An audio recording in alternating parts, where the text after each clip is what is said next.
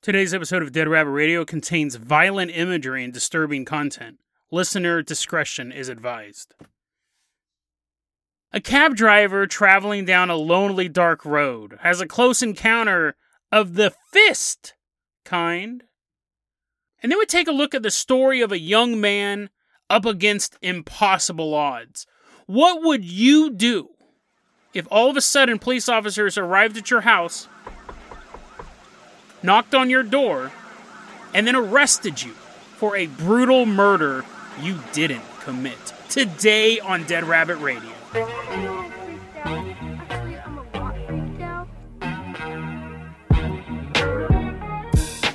Hey everyone, welcome back to another episode of Dead Rabbit Radio. I'm your host, Jason Gardner. I'm having a great day. Hope you guys are having a great day too. First off, let's give a shout out to our newest Patreon supporter coming into Dead Rabbit Command right now. Even though this is the one of the rare episodes I give a content warning on. It's Liz. Everyone give a round of applause to Liz. She's looking around. She's like, oh man, this episode. Come on, Liz. Throw her arm around her shoulder. Come on into this disturbing episode. Liz, you're going to be our captain, our pilot this episode. If you guys can't support the Patreon, that's fine too. Just help spread the word about the show. Really helps out a lot. Liz, let's go ahead and get this party started. I'm going to go ahead and toss you the keys to the Dead Rabbit dirigible. We are leaving behind Dead Rabbit Command. We are flying all the way down to Chile. Liz is flying us on over there. It's a nice leisurely journey. We're headed back to the year 1999. It's June 19th.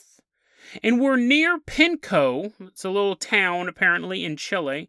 It's 4 a.m. And while we're flying up high in this dirigible, there's a car driving the lonely dark road below us. And in this car is a cab driver. We don't have his name, so we're going to call him Jacob. So Jacob's driving this cab down this lonely dark road near Pinco, Chile. And he sees something standing on the side of the road. It's off in the distance. It's standing on the side of the road. And even though it's night, 4 a.m., it's morning technically for all you space nerds out there, he sees this dark figure standing on the side of the road, but he can still make out the outline of this figure. And right where the eyes should be, there's 2 red glowing dots. A little spooky, right? And he notices as he's driving down the road, the figure is now walking towards the car. And he's like, dude, I'm out of here. Which is what he was doing anyways. The cab driver was headed to another destination. He wasn't going to have a picnic here. But when he sees the figure start walking towards his car, he just puts the pedal to the metal, baby. And he starts flying down the road. And just then, the shadowy figure leaps into the air. Jacob can't see it. He's like, oh man, if I had a convertible, I could see how high it was in the air. He's also thinking if I had a convertible, I'm totally exposed to my brain getting ripped out by whatever this is. It like flies away. You're like, okay, that was chilling, right? A big black shape with piercing red eyes standing out in the middle of nowhere. It flies away. Like Mothman story, Man-Bat. It'll be something I'll tell before he could finish his sentence. The top of his cab goes, makes like a noise. It doesn't have a horn. It's not a clown up there. It makes a noise like something landed on the roof of his car. And he's driving faster and faster, and he looks in his rearview mirror, and he sees the creature is now... I'm not your older brother. This is not creepypasta. He sees the creature is holding onto the back of his car. He has a hook hand. He has a hook hand. This creature is climbing on the back of his car. So it like landed on the roof, and then when he's gassing it, the creature kind of fell off, but grabbed onto the bumper, and he's like climbing up, and he can see, when he looks in his rearview mirror, all he can see is this thing's face and forehead. It just looked like an outline. It still didn't look right. He freaks out. He looks straight ahead. He's driving. He looks back to see if it's there. It's completely gone. The figure is completely gone. But then later, and he just drives away. He doesn't stop to figure out what happened. He just drives. He's like, oh, I wonder what that horrible beast was that could fly and land on my car. I better stop and examine it.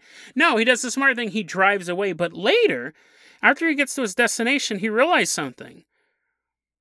There's a hook. There's a hook on his doorknob. No, I'm just joking. I don't know why I'm ruining this story. He notices something. He notices that his odometer shows that he traveled triple the distance he should have.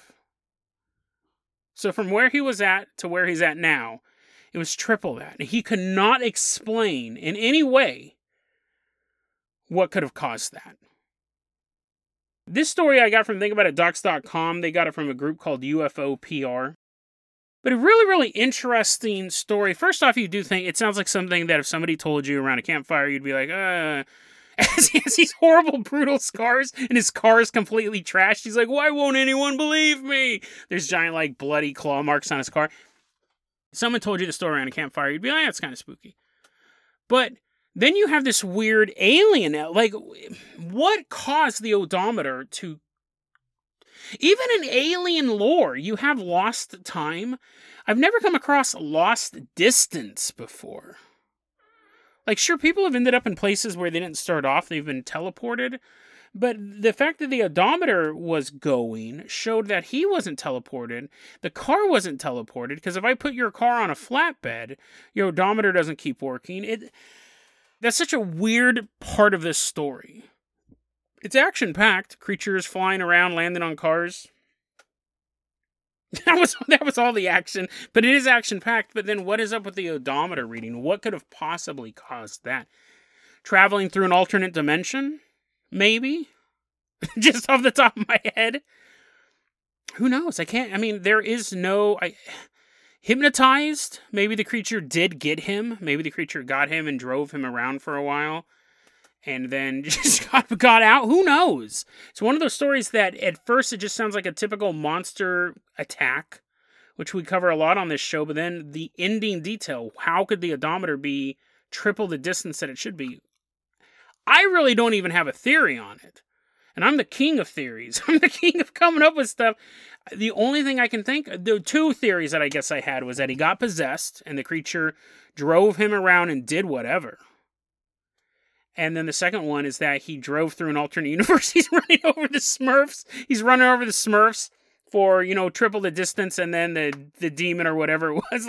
It was Gargamel. Gargamel possessed him. Who knows? Such a bizarre story, and I love it when we have this cross-section between run-of-the-mill monster stories and then something like this, something that seems out of this world.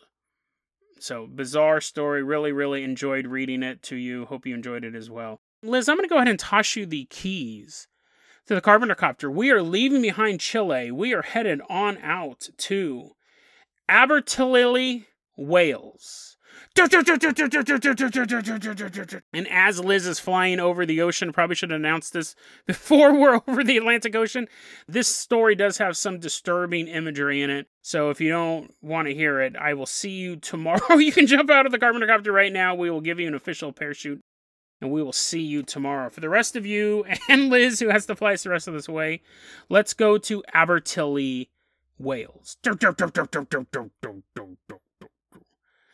found out about this story from a person online going by the name of Jadwigo of Calais. And thank you very much. I never would have come across the story before. I find it absolutely fascinating. It's February 1921. We're in Abertillery, Wales. We're at the Abertillery police station. And there sits a young man. His name is Harold Jones, 16-year-old boy. He's being accused of one of the most horrific crimes you can be accused of. On February 5th, Frida Elsie Burnell walks into Mortimer's stores. They sell oil and seed. Super bizarre combination of stuff. I just imagine like these barrels of black crude and then like sunflower seeds. But apparently these people bought stuff back in 1921. You'd be like, 1 barrel of oil, please. Maybe it's cooking oil. I don't know. But I didn't research any of that stuff. Frida, who's 8 years old, was hanging out at home and her dad said, hey, Frida, you want to earn a penny? Because like in 1921, she's like, I could buy my own oil with that penny.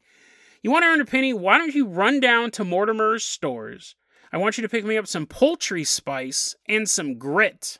So at 9 a.m., she runs down to Mortimer's stores to buy the poultry spice and grit. And when she gets there about 9:05 a.m., Harold Jones is working out the store. He's working the counter. And he does prepare the poultry spice for her. And he goes, well, here's the thing. I have loose poultry grit, but I don't have just poultry grit. Which one do you want? And Frida thinks about it for a bit, and she goes, I don't know. I don't even know what grit is. I don't even know what grit is used for. Let me go home and ask my dad. I'll be right back. and she leaves. It's later in the afternoon, way later in the afternoon. Police begin showing up at the store. And they start asking Harold, hey, the little girl come in here? Little girl, Frida, you know? Oh, yeah, Frida came in. She came in really early.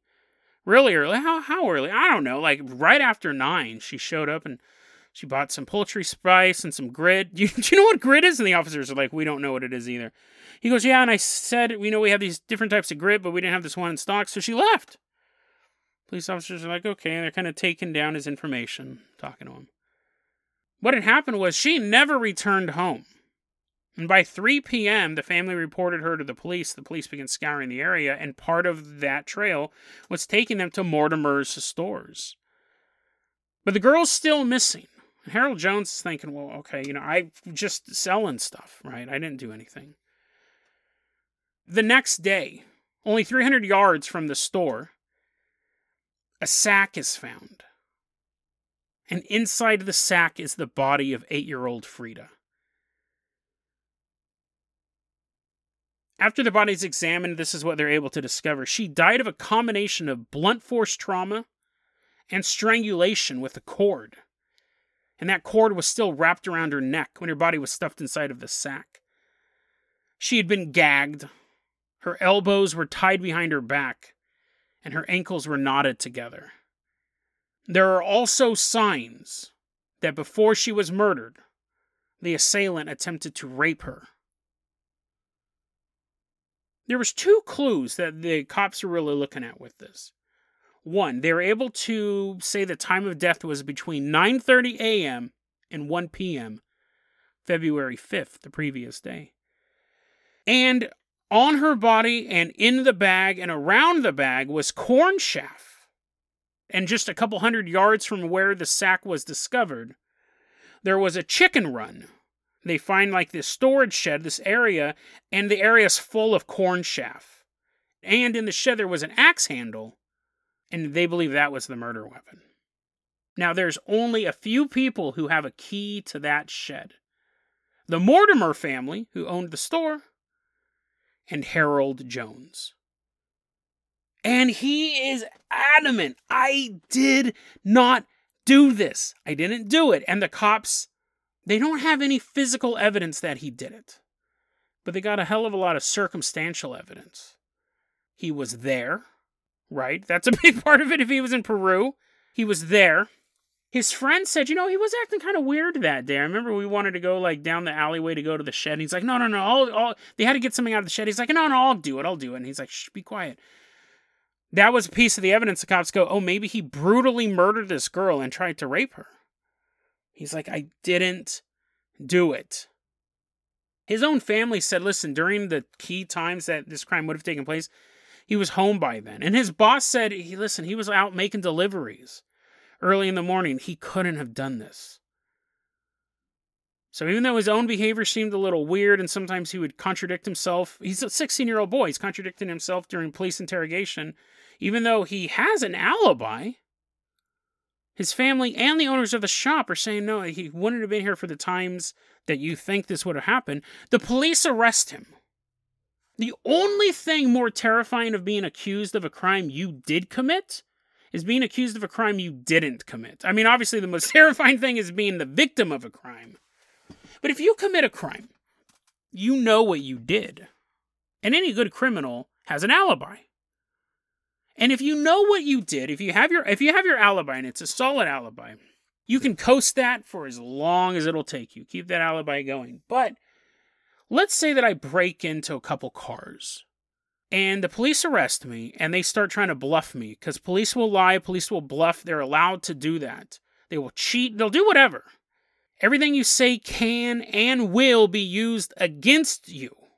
None of it's going to be used in your defense. What you say to the police can and will be used against you. It's an adversary. When you commit a crime, it is an adversarial relationship with the police. So you got to be aware of that. But anyways, let's say I'm breaking into a series of cars and the police suspect that it's me, and it is me. I know that it's me. They think that it's me. And they try to bluff me and they say, listen, we have your fingerprints at the scene of the crime. We know that it's you. And I know full well I've worn gloves every single time. I'll go, I don't understand what you're talking about. I wasn't there. Sir, we have your DNA. Well, that's funny because I'm a silica-based alien. I have no what you call DNA. If you did it, you know what you did, so when the cops are trying to bluff you, you know it's a bluff. This happened. I remember when I worked at Best Buy a long time ago. We caught all these kids, all these employees, these really young employees, stealing out of the electronics department. It was a ring. One guy was stealing Dreamcast games and selling them on the sly, and his defense was that he was a kleptomaniac. He couldn't help it. And they always had this rule at Best Buy. I don't think they have this anymore. They always said if we catch a shoplifter, if we catch an employee shoplifting, we're going to make him walk the track. There's always that yellow line that kind of goes around the inside of Best Buy. And they caught this dude. He was stealing Dreamcast games. They made him walk the track. He ended up not only not going to jail because his defense lawyer said that he was a kleptomaniac, he couldn't help it. He sued Best Buy and won for humiliation. But also, so that in and of itself is just a bizarre story. But at the same time, there were like these 5 or 6 kids, these dudes, they were like 18, 19 years old, stealing stuff out of the electronics department. The way they caught them, the way they broke the back of this group, because they were real slick. You never would catch them, but the way they broke the back of this group is this is what happened. I remember because I was in management at the time, I remember being told about all this. They brought one of the kids into the security room, and in the room was one of the department managers and a police officer. And the department manager goes, listen, we know that you're stealing stuff, just confess. And he's like, I'm not stealing anything. He goes, we know you're stealing stuff. You have to confess to us. Tell us you're stealing stuff. And he's like, I didn't steal anything. He was adamant he didn't steal anything. And then the department manager had again, this very, very old story, had a VHS tape, blank tape, and said, listen, on this tape is security footage of you stealing. We have security footage of you stealing on this tape. Now, if I play this tape and this officer sees you commit a crime, he has a legal obligation to arrest you and take you to jail right now. So I'm going to put this tape in the VCR and I'm going to hit play. And if it shows you stealing, you will go to jail. He goes, do you want me to put this tape in the VCR? And the kid looks at the cop. The cop actually pulled his handcuffs off and started kind of playing with him. And the kid goes, me and my friends have been stealing stuff. We've been stealing stuff. There was nothing on that videotape. It was a blank tape. But they bluffed him. And they had no proof that they were actually, other than stuff was disappearing and these guys were working. Completely circumstantial. But when you've committed the crime, you know what to fight against. This kid, he was a young dude. Of course he was going to get bluffed by the cops. By a department manager of Best Buy even. But if you didn't commit the crime, there's no defense other than I didn't do it. And you can say it over and over and over again. If someone came to your place of business or your home or your school and a police officer accused you of breaking into a shop and stealing somebody's bicycle, you'd be like, what in the world are you, as you're riding away on a brand new bicycle listening to this podcast, you'd go, what in the world are you talking about? Well, where were you such and such time? I don't know. Or even worse, I was at home by myself. And cops look at each other. They're like, well, that's not a really good alibi. Well, check the online logs, dude. I had the best kill streak in Team Fortress 2 at the time. There's no defense other than I didn't do it. And that is so much harder to fight against. If you've committed the crime, you know what you've done. You know what the house layout's like. You know what the scene is like when you left it. So you can push back against stuff. But if you didn't do it, and it's so much easier to get tripped up when you didn't do it. Because they'll just start asking, where were you? Do you know this person? I don't know. I mean, maybe I know that person. The name slightly sounds familiar. They write down they know the person. Everything you say can and will be used against you. The best thing to do is just to get a lawyer. But anyway, so we're talking 1921 in Britain here. And Harold Jones is being accused of this crime, and he is adamant. I didn't commit it. I didn't do this. And you can only say that so many times, and you're going to start getting tripped up in your testimony. You're going to start getting tired. He did have one thing going for him, though. The people in town didn't have faith in this arrest. They actually thought the cops arrested him because it was a brutal crime and they needed to close it really quickly. But they were like, how could a 16-year-old kid do this? We don't believe that he's capable of it. There's no evidence. It's all circumstantial evidence. So the people in town actually were behind him. Now we move ahead to June 21st, 1921. We're in Monmouth, Wales. That's where the trial begins. Now, during the investigation, when he's flabbergasted, they're even accusing him of this, he said some stuff to contradict himself, which anyone can do. But when he's on the stand, he's super cool, he's super collected. He actually, under very, very strong cross-examining, the prosecutors asking him questions, he holds up. Because Harold Jones is like, listen, I'm telling the truth. You tell the truth, hopefully the jury will figure it out. Prosecutors make their case, the defense makes their case. Jury comes back with a ruling, not guilty. Not guilty. And you hear that verdict, not guilty. Finally, after all these months of being accused of this heinous crime, he gets his validation from a bunch of people he doesn't even know, this jury. And he has a little private party at a local restaurant, and he gets up on the table and gives a little... It's a victory lap, really, right? Like, how terrifying that would be for us to be in that position. When he's headed back to town, when he gets to Abertilly, there's actually like a miniature parade for this guy. Because no one in town really believed that he could have done this.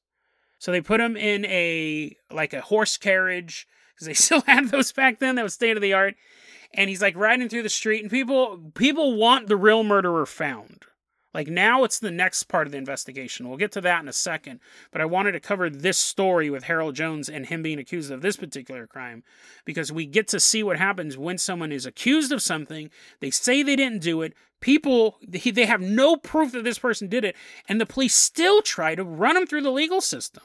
And I wanted to examine that. As he's coming down on this little parade in this open horse carriage, this little kid runs up to him. It's like something out of a movie. This little kid named George Little runs up to him and goes, this is actual quote. I don't know if the reporter heard this, but this is the actual quote. Well done, lad. We knew you didn't do it. Apparently he's also a leprechaun. But George Little is saying, you're back home. Let's try to get things back to normal. But, it's funny because how do you go back to normal for being accused of a murder like that? Of just a horrible murder of a child. How would you go back to normal? People kind of treat him like a celebrity. And people treat him as a victim as well. So there's really two victims to this story. You have Frida, and then you have Harold going through this whole process. So people did kind of have it was just a weird way they viewed him. So July 8th, this is only, I think, maybe two weeks after he got out of jail. He'd been in jail the whole time. On July 8th, Florence Little, 11-year-old girl. She's actually George's sister, the guy who gave the little speech at the end of that movie. She's playing hopscotch with her little sister outside the house, and they're neighbors to Harold Jones. So the Jones family and the Little family, they know each other very, very well. They're just out, her and her sister are out playing hopscotch on this day. And Harold pops out of his house, comes out and is chatting up the kids a bit and stuff like that. They're talking. And again, you have to imagine they're thinking, this dude, like, what a horrible thing to go through. He was in jail and now he's out. So he goes, hey, Florence, can you come inside? I need help with something. Florence goes, yeah, sure. So she stops playing hopscotch. She walks inside the house with Harold, and they are briefly in the house when he gets her in a chokehold and begins to strangle the life out of this girl. She can't scream, and he begins dragging her through the house to the kitchen. There he had waiting a plank of wood, and he began bashing her over the head. He grabs a handful of her hair and holds her over the kitchen sink. The angle's not quite right yet. He begins to push her head farther over the sink. He then pulls out his father's pocket knife, slides it into her throat, and slits her wide open. She quickly bleeds out, while her little sister is still waiting outside for another round of hopscotch. He cleans up the scene as best as he can. He actually does a really good job cleaning up the scene. He drags her body upstairs, hides it in the attic, and takes a bath. doesn't take long for the little sister to realize her older sister, Florence, is missing. She goes home, she tells her mom. Her mom starts panicking, looking for her, because there's a murderer on the loose. Just no one believed that it was really Harold Jones when it was Harold Jones all along. So you have to imagine that mother's fear as she's walking up to the Joneses' house. It couldn't be him. It couldn't be him. But at the same time, where's her daughter? She knocks on the door, and she said it takes a couple of minutes for Harold to answer it. And he goes, "Oh, I'm sorry, it took me so long. I was up taking a bath." And she goes, "Have you seen Florence?" And he goes, "Well, yeah, she came over to help me run an errand, but then she ran away. She just ran off into the woods." The mom and other neighbors keep looking for Florence, but it's not, I don't know why they waited so long. It's not until 11:15 that the police are notified that Florence is missing. They begin doing a house-to-house search. And I almost feel, because of the public outcry over the Harold Jones arrest, they wait. They're literally neighbors. But it's not until the next day that they search his house. They go in the kitchen. They don't see anything weird. They're looking around the house. Harold's dad is there, Philip Jones. It's in the house as well. The cops are like, "Can we search it?" He's like, "Yeah, sure, It's not like you just put my son through hell for the past couple of months. He didn't do it. We told you he didn't do it. But anything to help this missing girl." As the police are looking around, they see the little doorknob to the attic. That little thing that you pull down. The ladder comes down like in the movies. One police officer looked up, and it looked like blood that someone had tried cleaning off. That's something only a police officer would recognize. Most people will recognize blood. Some people will recognize dried blood. But blood that's been cleaned off, that's someone who's seen that a lot. The police officer goes, "I think we should check the attic." And they went up there, and sure enough, she was up there. She was sprawled across the rafters, and her clothes were partially removed. Philip Jones is incensed at this. Obviously, it's horrifying that he has this dead girl in his apartment. He feels that tragedy. But you have to know that in this moment, he knew his son had committed the first murder. He actually then goes through town, finds his own son, and performs a citizen arrest on him until the police show up. He denies it. And the dad's like, "Okay, that's not going to work this time." But it works with the city of Abertilly. They take him, they throw him in jail. 500 people show up outside the police station. Not as like a vigilante mob. They were saying, "Release him." Once again, you're trying to put this poor boy, you're mad because you lost the first trial. You're trying to trump some charges. And the police chief came out and said, "Listen, this is totally different. We found her in his house, in his attic. His own dad arrested him. Go home. He's guilty." He denied it, and then while he was awaiting trial, he wrote this. Quote, "I, Harold Jones, do confess that I willfully and deliberately murdered Florence Irene Little on July 8th, causing her to die without preparation to meet her God. The reason for doing so being a desire to kill." Unquote. At first, he said, "I didn't kill the first girl, but it was so cool being in the spotlight and having everyone pay attention to me that I killed the second girl." But then after about a month, he goes, "Just kidding. I killed the first girl too. For the same reason. I just want to know what it was like to kill somebody. I had a desire to take a life." 2 murders of 2 young girls. One attempted rape. The other one partially unclothed. So there was most likely some sort of sexual motive going on as well.